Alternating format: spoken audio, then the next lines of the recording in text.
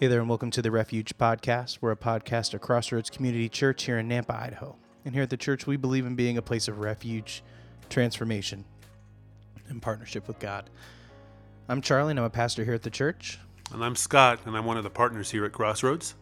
And today we get to hear from Pastor Jim talking about continuing our message series, part 18 of this Evangelion Good News series.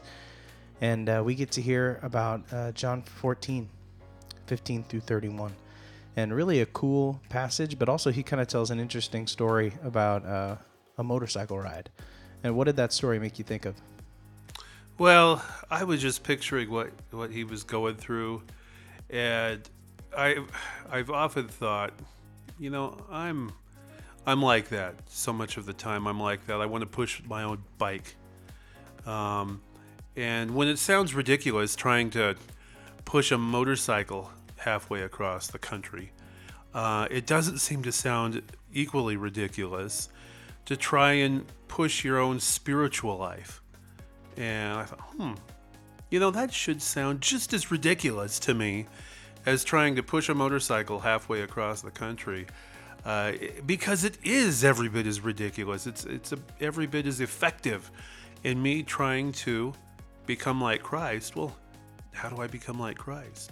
Oh, well, why don't I ask Scott? He knows. And so it's just ridiculous. No, I think, he said it in a cool way. We almost call that spiritual.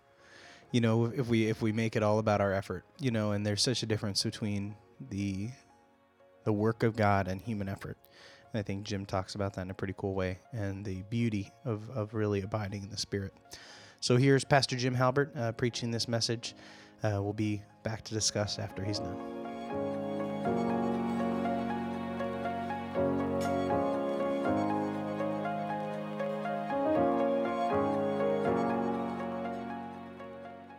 Welcome to Crossroads.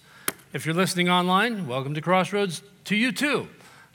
Just really are glad that you're here this morning. If you are new, we do have a connection center back there. We'd love for you to drop by and say hi. We have a few things that we'd like to give you just to say thanks for coming. And by the way, if you're new, we have Bibles in the racks in front of you. We're going to be reading from the Gospel of John, chapter 14 today. So gives you a moment to find that, but we're not there yet, but we're going to get there. This is an important week. In America, we have this amazing gift and ability to vote. We have a way of saying this is what we believe is important. And so I would encourage you to exercise that right as you carefully and prayerfully decide who it is that you think is most upholds the values and morals that you have as a person of faith.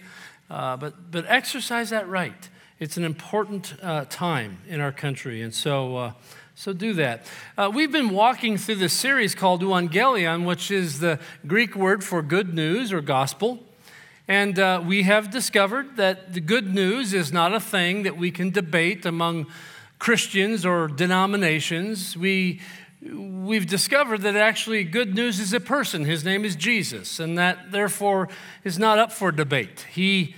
He tells us who he is. Everything he says, therefore, is good news. Wherever he goes, it's good news. Whatever he does, it's good news. Now, we also know that as we've walked through the Gospel of John, that it's not always come across as good news. Sometimes it's not good news to certain people because, Jesus cramps our style. But Jesus is moving closer now to this point of his earthly death and then followed by the resurrection. But he's got his disciples together now, the small group, and he's having a series of conversations that happen before he's arrested. And he knows what's going on in their heart. They're confused. They don't understand everything that's coming down the pike. And he wants to reassure them that he is going to leave them, but he's not going to leave them. In fact, he's going to abide with them forever. But they still don't quite understand. You see, the good news is that Jesus calls us to do the things that we can't do. You think, wait, what's good news about that? But he gives us the power to do them. we realize in this walk with Christ in this world that it is not easy if we're trying to do it on our own. In fact, it's impossible. So Jesus says to his disciples, what I've called you to do is impossible to do, but I'm going to give you my very presence, abiding in you so that you can do these things. Now, it's a difference between living in our own power or living in the power that he provides. Some of you know I'm a motorcycle guy. Years ago, I bought this. Now, some of you are thinking, why? I don't have time to explain that to you. I'm weird. I like these weird old motorcycles. I'd had a conversation with this guy down in Arkansas. I was convinced after several conversations and against my wife's better judgment that I should buy this. But against her wishes that I just have it shipped back to Idaho, I thought it would be an adventure to fly down and ride it back home, 1,600 miles. It was an adventure. I don't have time to go into all of the adventures, but one of the things that did stand out that I'd like to point out is the picture on the left is as I had set up camp, and I don't know if you can see it in the picture, but my tent is back there against the cornfields, and I'm in a rest stop in the middle of nowhere, Kansas. Have you ever been there? Yeah, I was there. And I camped there at a rest stop because, well, the restroom was there, and so I began to spend the night, and I noticed a storm brewing on the horizon. Turns out it was one of those tornado storms. Ever been in one of those? Yeah. I was awakened in the middle of the night as the top of my tent was pushing against my face, and the things in my tent were floating. I was a deep sleeper, I guess. So I made my way over to the men's restroom, which is also a tornado shelter. They do that in Kansas. It's really weird. And the loudspeakers come on, and they address everything that's going on. And so I spent the night literally listening to the storm forecast as this storm blew through. By the time I made it out there, it was about 4 a.m, and everything was floating, but my motorcycle was still there. So I waited for sunrise. I threw everything in the sidecar, put my coat on, put my helmet on. I could hear my teeth chattering inside my helmet. And I took off. I wasn't very far before I saw in the distance those wonderful golden arches. And I thought, I need a cup of coffee just to sort of, begin to warm me. I think I'll get a second cup to put my fingers in. And I went to there, and I just sat there and had breakfast, had coffee. I just tried to warm up on this wonderful adventure that I'd put together.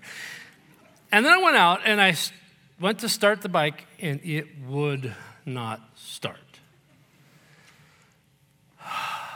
And so, being the poor mechanic that I am, I began to dismantle this motorcycle. I gave this thing one of the best tune-ups it's ever had. I could not figure it out. I knew it had to be electrical. I had air, I had gas, well, I didn't have gas, it was gasoline. Couldn't figure it out. And I'm in the middle of nowhere, Kansas, let alone, there's no motorcycle shops, let alone a BMW motorcycle shop. Okay, that doesn't happen, okay? Big cities don't have BMW shops a lot of times. And here I am. And about the time that I'm praying, going, God, please help me, a white pickup pulls up, and a guy sticks his head out the window and says, you having problems? No, I just thought this would be a good place to give it a tune-up. He says, what's wrong? I said, well, I can't get the thing to start. He goes, I think I know the problem. I said, how would you know the problem? He says, I'm a BMW mechanic. I was looking for, wings on his back. He steps out of the thing, he walks around it, he does a few things, he goes, yeah, wiggle that switch there. These things get old and crusty. So you mean this switch? Yeah, wiggle that. He said, now try it. Boom, starts right up. I mean, I'm trying to keep from kissing this guy on the lips, okay? So I'm like, I've been here for 2 hours, all right? And by the time I start getting stuff thrown back in, the tank back, I look up, he's gone. I'm like, Lord, did you really literally answer my prayer? You see, this one encounter became really pretty clear to me. I took pictures because I thought, this is going to preach someday. One encounter made the difference between me pushing in my own strength and riding in the power made available to me. I had 1,000 miles to go. The thought of pushing that bike back to Idaho was not fun. But the right person stepped in and showed me where the power was, and it made all the difference. Jesus is saying to his disciples, I'm leaving you, but I'm coming back. But I'm actually going to come back in a unique way in the sense that I will be with you. I will actually abide with you, and I will empower you, and I will enable you to do the things that you don't think you can do. I'm going to give you my Holy Spirit. And this is not a transaction. If you do this, I'll do this. This is a transformational experience. I'm going to abide in you. John chapter 14 is where we're going to read. Understand, as they're getting close to the end, Jesus is saying, don't be afraid. I've got you. Here we go. John 14, 15 through 31. If you love me, obey my commandments. And I'm going to ask the Father, and he will give you another advocate who will never leave you. Do you need to hang out there in that sentence for a moment and let it simmer? If you thought perhaps he does or did, I will never leave you. He is the Holy Spirit who leads into all truth. The world cannot receive him because it isn't looking for him and doesn't recognize him. But you know him because he lives with you now and later will be in you. Who lives with them now? Jesus lived with them now, okay?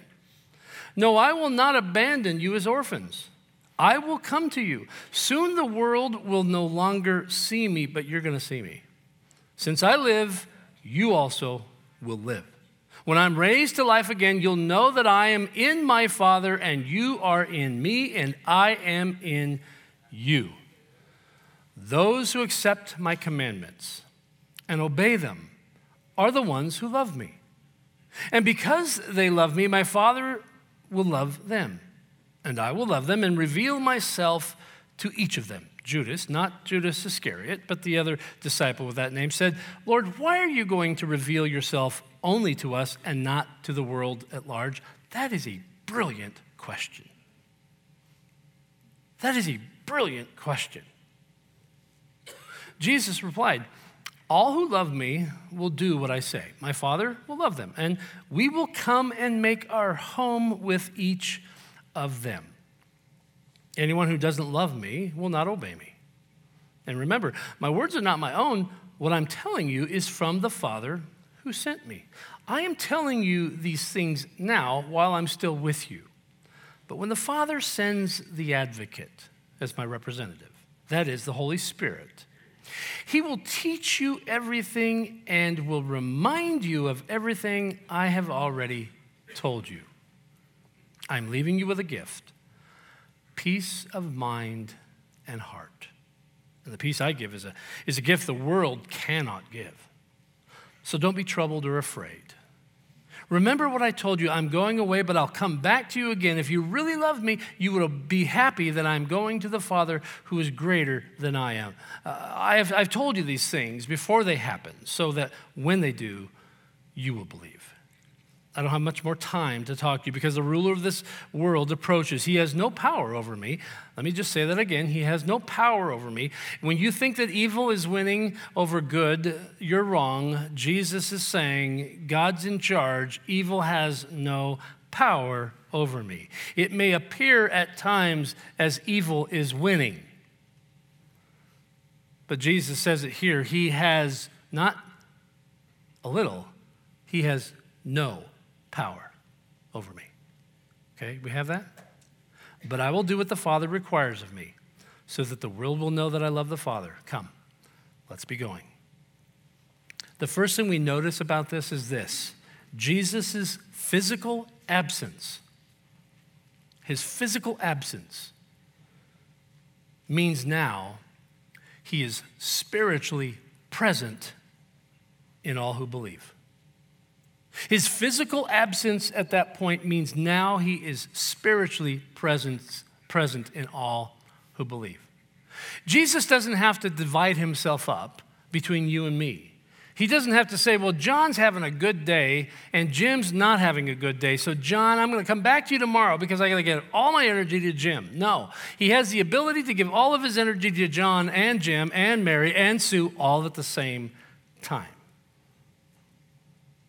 But it's his physical absence that makes his spiritual presence in us possible. In fact, John 16:7, in just 2 more chapters, he says, it is best for you that I go because if I don't, the advocate won't come. In other words, the Holy Spirit is the very Spirit of Christ living in us. See, that's what he means. And this idea of him living in us and empowering us and teaching us is the very link to the last section we read last week, when Jesus said, you will do the same things I did, and yet you will do even megas, greater things. What he means is this: the things that you're going to do that are empowered by my Spirit can't happen unless my Spirit comes and abides. So that the things that you do that you think are common actually become empowered and used by me. So this is the link to that last section, see? Yeah. The word here he uses is paraclete, the helper, the advocate, the Holy Spirit. The Greek word paraclete means helper. It means the one who comes alongside. It means the encourager. When one African language in particular, when being translated from the original Greek, they translated the one who falls down. And people say, well, wait a minute, what does that mean? The Holy Spirit falls down? Yes, because when we fall down, he falls down with us. He puts our arm over his shoulder, and then he stands us up. And he walks with us. The one who comes alongside. That's who he is to you, to me. And Jesus said, if I don't go, I can't send him. You see, Jesus provides the power knowing we can't do this life in our own strength. We've tried it. After about a mile of pushing, you're just praying for power. But what's amazing to me is how many people actually think it's a good idea to push a motorcycle 1,600 miles. Well, it's the spiritual thing to do. Really? How about you tap in to the power? That's what Jesus is saying here. So his spiritual presence enables us to not just survive, but thrive. That's what he's really saying here. There are clear benefits to Jesus' presence in our lives. It says here that the Spirit will reveal the truth to us. He will remind us and teach us the things of God. He literally says, he'll teach you the things, he'll remind you of the things I taught you. Now, this is a really important thing for us to understand. The Holy Spirit will always line up with the Scripture, the things that Jesus has already said. He's not going to say something contrary to what Jesus has already said. He says the Spirit will remind you, will teach you the things that I've taught you. How many of you have ever opened your Bible and been reading and God speaks to you in a moment and you underline that? You might even put a date next to it. And 5 years later, you come back and you see that date, you see the underlining, but you're reading that verse like you've read it for the very first time. Because you've changed, and it has a deeper meaning. It's still the same truth, but it has a deeper meaning. That is the Holy Spirit taking what Jesus has already said, what God has already revealed to us in his word, and making sense out of it in our lives. So don't say, well, the Spirit told me to do this and such, if it's contrary to the Word of God, because that's not the Holy Spirit. See? And I've heard people say that. Oh, yeah, the Holy Spirit led me to leave you and marry somebody else. Really? And where does that happen in the Scripture? We can use the Spirit. No, don't use the Spirit. The Spirit will reveal what has already been taught by Jesus. He'll make it come alive. See? Yeah. Verses 18 through 21, he talks about he's not going to leave us like orphans. That word literally translates helpless or friendless. You're not friendless. You're not helpless. I am the empowering presence in your life. I'm going to reveal my heart to you. And I'm going to mature you as you walk with me. But he says those who receive the Spirit are those who believe and obey. That means we continue to live this life open to his abiding presence, his empowering presence. It's the Holy Spirit that draws us to Christ. We can't take credit. The credit is all his. He drew you. He drew me. If you're not yet at a point where you've trusted Christ with your life, maybe he's drawing you today. It's not the preacher. He ain't that good. But the Spirit is. But you see, it's the Spirit who draws us and who continues to mature us. That's what Jesus is saying here. But a lot of people ask about, well, what is the Holy Spirit? I mean, if you come from a background where your church has been really emphasized the Holy Spirit and a lot of that, you kind of get almost a Holy Spirit overload. Like, you might come from a background where you believe in the Holy Spirit, but you don't quite know what to do with him, so you don't really talk about him. You may be new to the faith and you're thinking, I believe in Jesus, but what is this Holy Spirit stuff? It doesn't really matter what background we come from. The Word is very clear on who he is. This is not an exhaustive list, please understand, but there's 11 things that I sort of collected that sort of describes the Holy Spirit. The first thing is he leads us to salvation. Okay? There's the scriptures. I'm not going to read them all to you. This is a good place if you want to pull out your cameras and take a picture. He leads us to salvation. He is given to all without limit to those who accept Jesus' words. He gives life to all that is dead. He is our constant encourager, comforter, and helper. We just read that. He doesn't leave us. See, he reveals and explains the truth of what Jesus has already said. He'll make his home in us, like God did in the temple. When God abided in the temple, he abides in us. That's why Paul talks about us being a temple of the Holy Spirit. See. He is given to all who believe. He is the one we desire to be filled with. Again, Paul in Ephesians 5:18 is comparing, do not be drunk with wine, but instead be filled with the Spirit. Literally, that word drunk means to be controlled by. So be controlled by the Spirit, see. Let him teach you, let him enable you, let him empower you. Desire his presence, see. 9, he helps us to stop sinning and to do the things that pleases God. Let me just do a little commercial here. Most of the sins that we commit, willingly, knowingly commit, are sins of comfort. We're angry, we need comfort. We're sad, we need comfort. One of the beautiful descriptions of the Holy Spirit that Jesus gives is he's called the Comforter. Let me just say that I decided to apply that in my life. And when I, like you, face temptation, I have said at times, Lord, you know what I really want to do. See, I try not to pretend with God because, well, you can't, okay? So you know what I want to do, and I know it's out of comfort. So Holy Spirit, I'm asking, would you instead be my comforter? And I'm going to tell you something. He has never failed me when I've prayed that prayer. He gave me strength. Okay? He gives us gifts to share with one another. And as we exercise those gifts, the whole body of Christ becomes mature. See? People, you've probably heard this phrase before. That church over there, it's an inch deep and a mile wide. The maturity level of a church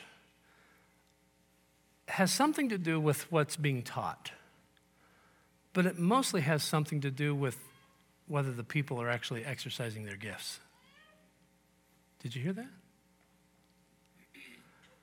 What brings about maturity in my life is when you are exercising the gifts that God's given you towards me. See, yeah. He's our commander. Like a military platoon, we keep in step with him. That's why Galatians 5:25 says, if you walk in the Spirit, keep in step with the Spirit. Again, not an exhaustive list, but what we understand is that Jesus' very presence is living in us, guiding us, maturing us, enabling us, you see. But Judas asks this amazing question: why are you only going to reveal it to us who believe and not to the whole world? That's a great question. I mean, we live in a day of fairness. Shouldn't God just tell everybody the same stuff? I mean, that way just God be fair to everybody. Judas is essentially saying, so why are you like holding back and then yet revealing? What are you up to here, Jesus? That's a brilliant question. There is such thing as common grace. The fact that God loves the world. There are people who don't even believe in God who experience the grace of God, not in a forgiving sort of way, but the blessing of living around people who do. See. But Jesus is specifically saying, I'm only going to give it to you who believe and who obey. This word cosmos, it gives us an idea of what he's talking about. The word literally translates those who stand in opposition to God.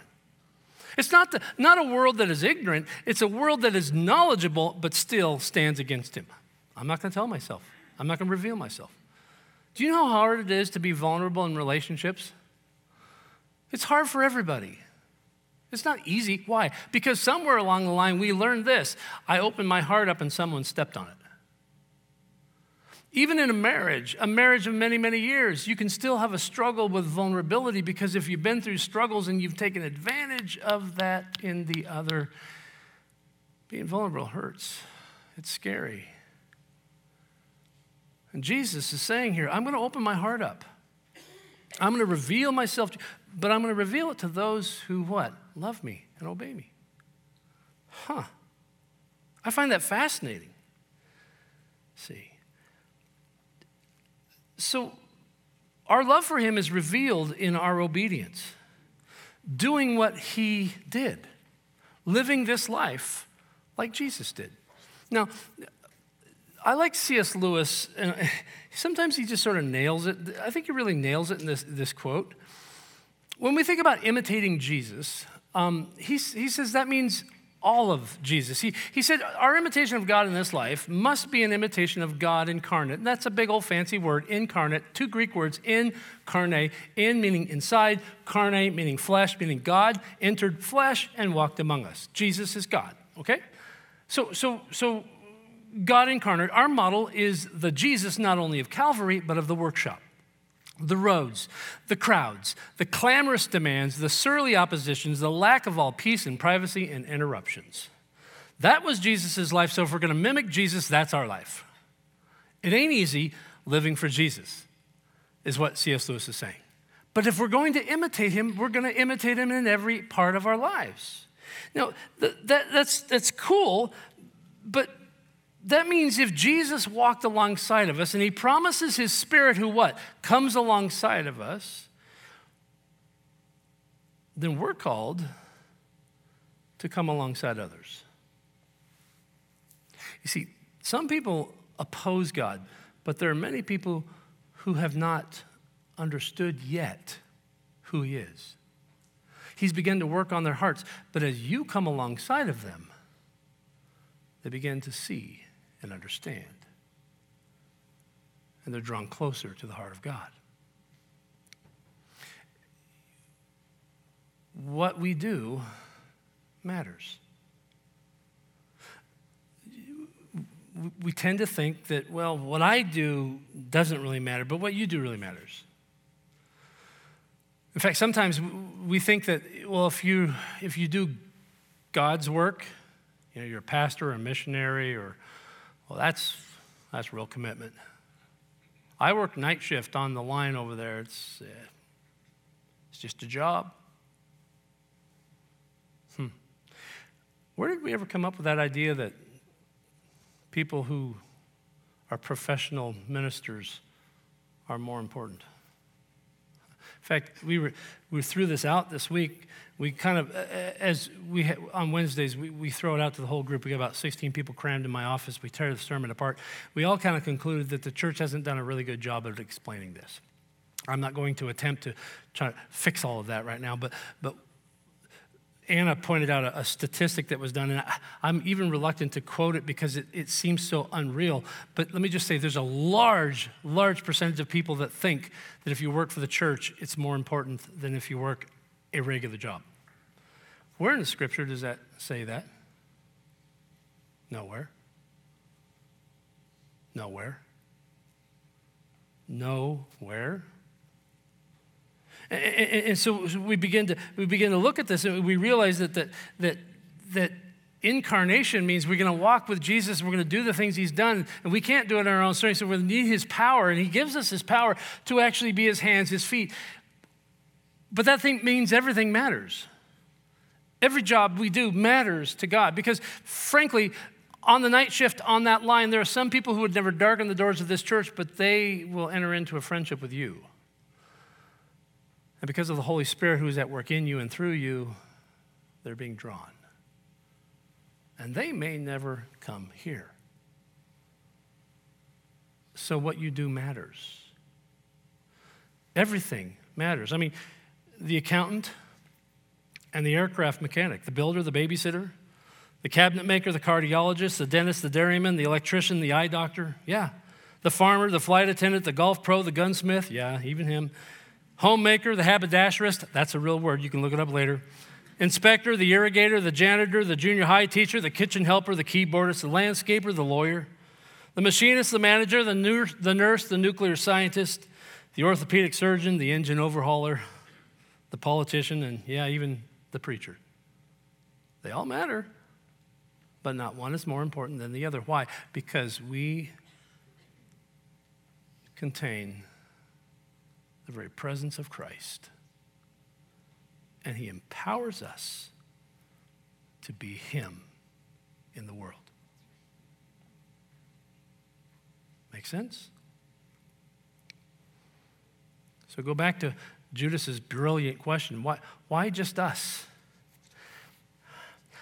I think Jesus is saying you don't have the privilege of knowing about the things of God if you're not intent on being about the things of God.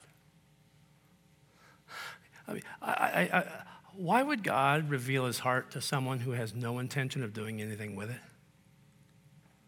Would you reveal your heart to someone who would just shrug their shoulders and walk away? No. Those who love me obey me.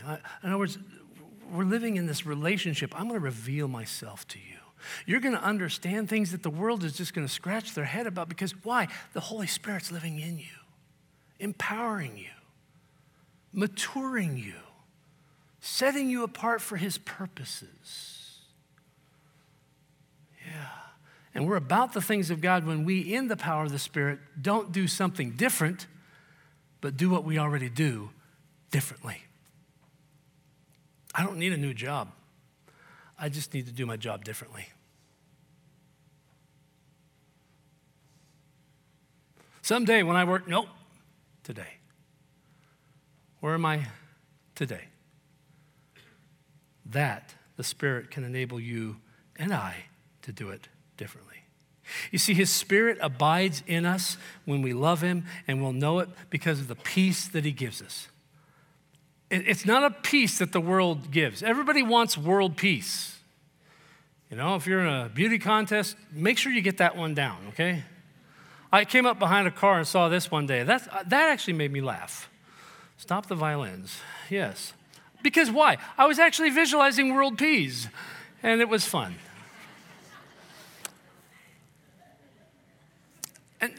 And the humor behind it is actually, I think, a little truthful. In other words, really, seriously? World peace is hard won and short-lived, but what Jesus offers cannot be found anywhere else. The peace that he offers is the peace that Paul is talking about in Philippians 4 when he says, when you commit your way, when you turn it over to him, when you choose not to be anxious, but instead to present your request to him with thanksgiving, he will give you a peace that passes understanding to guard your heart and your mind in Christ Jesus. Could anybody use some peace of mind today? That's a peace that only he can give. The world doesn't get that. They negotiate, and they lose it as quickly as they earn it. So as we look at all of this, we realize that his Spirit will remind us that even when it looks like Satan is winning, God is absolutely in charge. Jesus says it so clearly. He has no power over me. If you don't remember anything else, hold on to that one. Take that home with you. Because there will be times when you're thinking, I think Satan's winning. And I'll just tell you, you're wrong. He's not. Jesus is in charge. He's not getting killed by someone. The world is not controlling his agenda. Jesus is willingly laying down his life. Some of your versions say, for the Father is greater than me. You're thinking, okay, wait a minute, what does that mean? I mean, is Jesus God? I mean, we've kind of determined that in the Gospel of John, that in the beginning was the Word, and the Word was with God, and the Word was God, and the Word became flesh, so Jesus is God, so how could the Father be greater? Great question. I'm glad you asked. Is Jesus somehow diminished in all of this because he's willingly laying down his life? No. The word greater here is something we need to understand. He's describing a role that he's playing. Let me give you an example. If I told you that the President of the United States is greater than me, I would be telling you the truth in the sense that he's greater in wealth, he's greater in fame, he's greater in a number of ways. But it's because of the role that he's playing. It's not a diminished state. It's an explanation of what he's doing. And so what Jesus is saying here is, I'm doing this because this is part of the plan. This isn't going to happen to me. I'm doing this on purpose. And when I do, I'm going to send my Spirit to abide in you. The Pillar New Testament commentary describes it this way, and I think it's pretty good. The Father is God sending and commanding. The Son is God sent and obedient. See? That's what Jesus is saying. We have a role to play. The Father sent me. I'm here. I'm going to obey. It's not Satan doing this to me. He doesn't win. He has no power over me. But I'm doing this, and as I do this, there's a reason for it.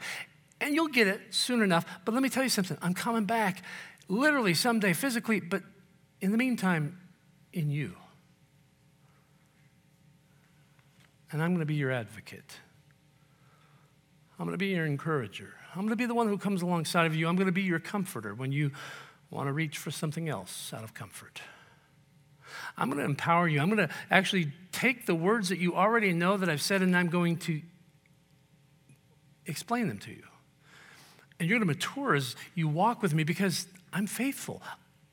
I'm not going to take off. I'm with you. That's what he means. You see, this is not a transaction. If you do this, I'll do this. No, he's saying, you have done this. You've demonstrated your love for me. You want to obey. Yeah, you're not perfect. You're human. In fact, you can't do this. I'm going to enable you to do this. I'm going to give you the power to not only do the things I've done, but to do greater things. It's called the Holy Spirit. You might be thinking this morning, oh, I'm confused.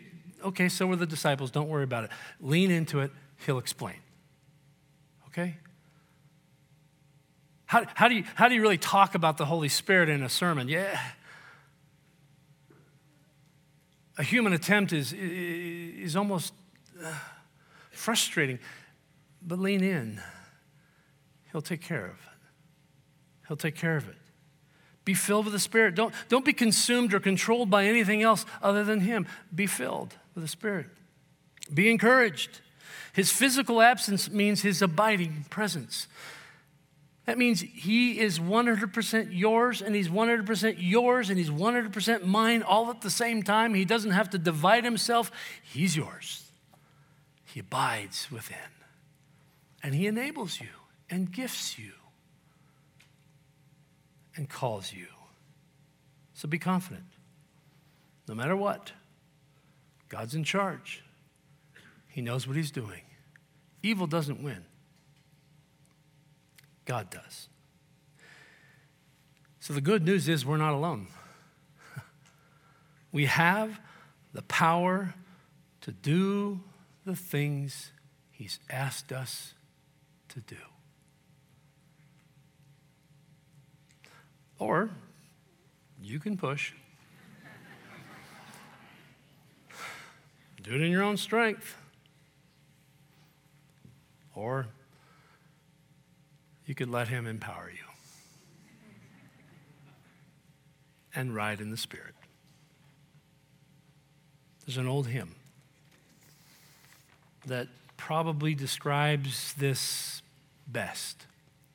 Take my life and let it be consecrated, Lord, to thee. Take my hands, let them move at the impulse of thy love. Take my love, take my will. You see, this is a song written by someone who understands exactly what I just explained. I want to surrender. The same Spirit who led me to the Lord is the Spirit who I desire to be filled with, controlled by. Because as I do, I will actually do the things that Jesus did and even greater. Why? Because of his abiding presence. He'll cleanse me. He'll empower me. He'll teach me. He'll mature me.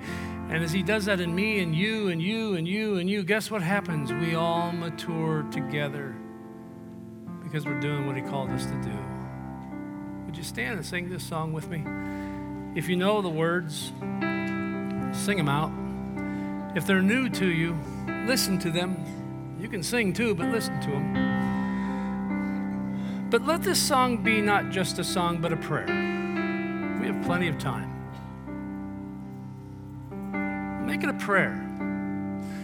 And there may be some here today who say, I want to make it a prayer, and I do. I want this moment to be a moment where I say, Lord, I'm surrendering to you. I want the Holy Spirit to be in charge of my life. But you also may want to come and pray.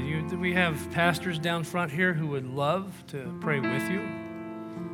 If you don't know exactly how to pray, don't worry about it. You can come down. After the service is over, you just come on down while everybody else is going out. They'll be hanging out here.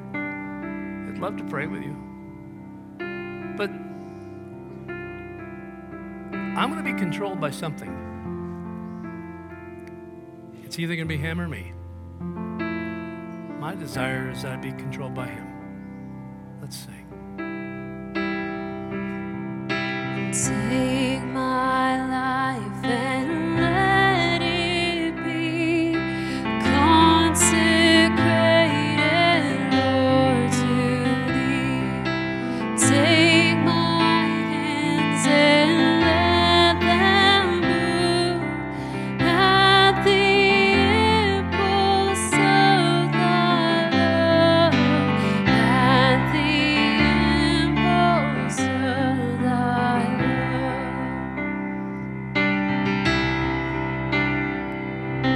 Take my will and make it thine. It will be no longer mine. Take my heart, it is thine own. It shall be thy royal throne. It shall be thy royal throne.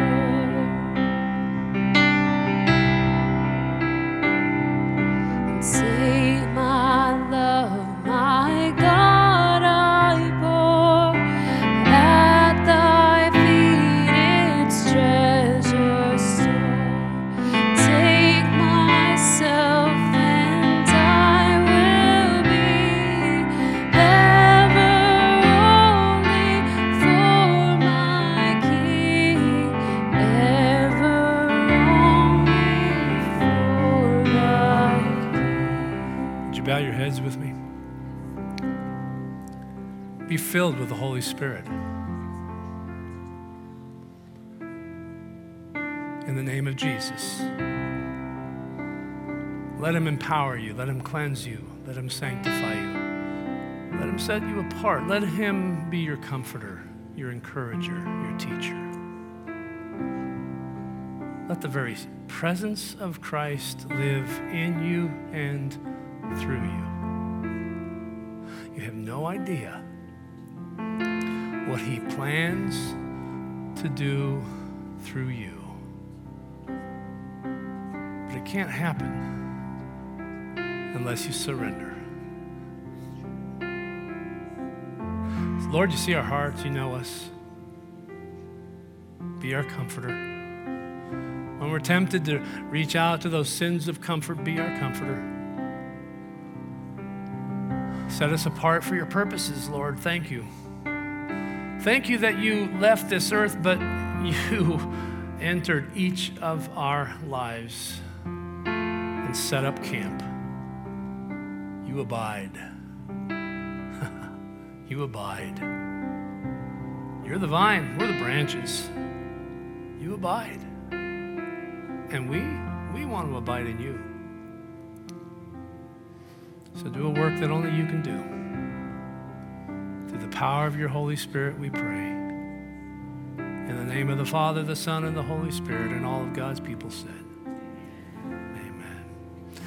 If you want to come and pray, you can.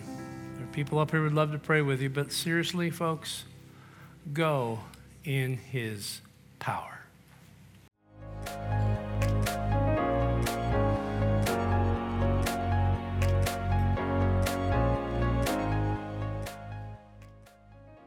And I'm glad that I was not stuck in a tent during a tornado in Kansas. I grew up and spent a lot of my time growing up in Nebraska, and tornadoes are real, and they're not fun.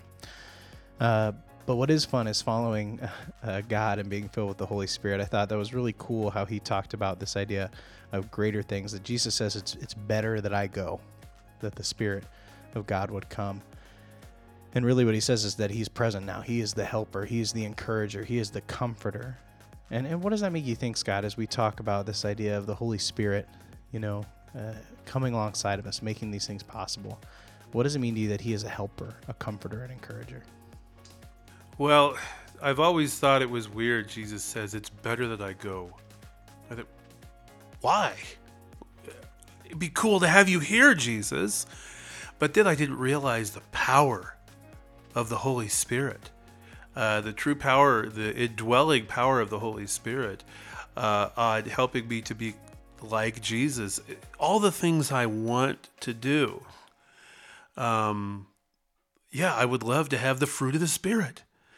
I would love to do all this stuff, to live like Jesus, to have the heart of Jesus, to have the compassion of Jesus. But when I'm indwelt by the Holy Spirit, it's possible for me to do that. When I'm not, it's not like I could try harder and maybe I'll get a little. There's no way I can. And so the Holy Spirit being the helper is, well, really the key to make it possible to become like Christ. Yeah, that was beautiful. I think what's really cool to me is that we get to have this presence, this deep things of God that we get to understand. And I love that when he really talked about Scripture and how Scripture can come alive, and we will never have anything that the Spirit says that is against what Scripture says, because it's the same God. It's the same Spirit. It's the same knowledge. And so never will the Spirit tell us anything that is against Scripture, which is helpful, because a lot of times, even if we're being truthful, we can misunderstand, but especially when people are dishonest and want to say what the Spirit is doing, it will never go against what Scripture has said. But it was really cool.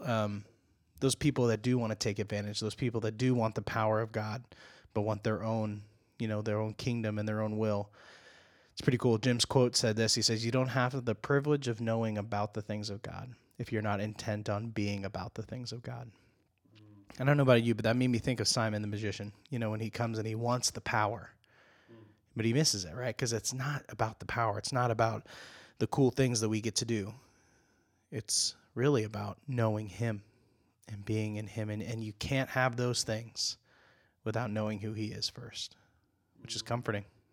Yeah, and I like that you bringing up Simon, because it makes me think of times in my life, have I been like Simon?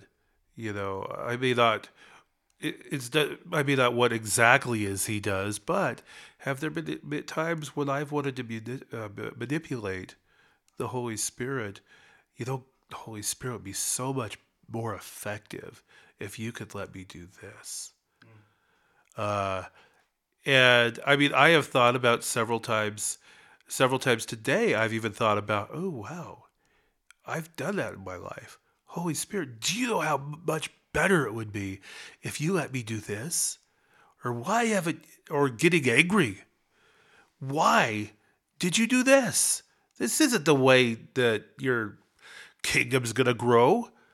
There's been so many times where I've just questioned, gotten angry, had all sorts of negative emotions about the way that the Holy Spirit's doing things. And I like you bringing up Simon because I thought, I don't want to be like him. I want to be like Jesus. And so it gives some good self-reflection. Yeah. It makes you wonder, a while back we were talking about the imperturbability that we sometimes put on Jesus, right? That was the word that I'm not sure Beth didn't make up. No, I'm just kidding. But what a great word that we do. We kind of make Jesus this flat line, just, yes, okay. But instead it's not how he was at all. He was a man, he was passionate, and he moved people. And he didn't do that by being imperturbable. And yet there is a peace that comes from knowing God. There is a peace that comes from trusting him. And like you said, not trying to wrest control and power from him, but really trusting him. And I think if we try to cheapen the Holy Spirit, if we try to cheapen what it means to follow Christ, then we miss out on that peace.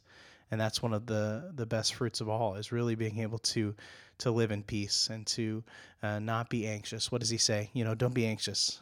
Instead, just as the sparrows are cared for, as the lilies in the field are cared for, you are that much more important. So don't worry, don't be anxious. And the only way that we can do that is by the Spirit of God. And that's what Jim invited us to, right? Is that we get to do the things of God through the power of God, not through our own effort, not by trying to push a bike across the country. We get to not coast along because we're always working to stay close to him, but we get access to his power. And the things that we'll be able to do if we do that are so much more than us just putting our human effort into it. But mostly the cool thing is we're not alone, and we're not alone here. I mean, Scott and I get to do this together, and I don't know about you, Scott, but it's a pleasure to do this with you. And that's the cool thing about being in the church body together. Scott and I are brothers. If you're a member here at Crossroads, if you're a member at any church across the world, we are brothers and sisters in Christ. We are doing this together. And that's a beautiful thing. But also we're not alone, because the very Spirit of God, the very Spirit that raised Christ from the dead, is here with us, serving with us. So thank you for joining us today as we unpack Jim's message. And join us in a few weeks as we release every 2 weeks our comments and discussions around the messages of our great teaching team. We love doing this with you guys, and we look forward to it next time. So thanks from all of us here at The Refuge.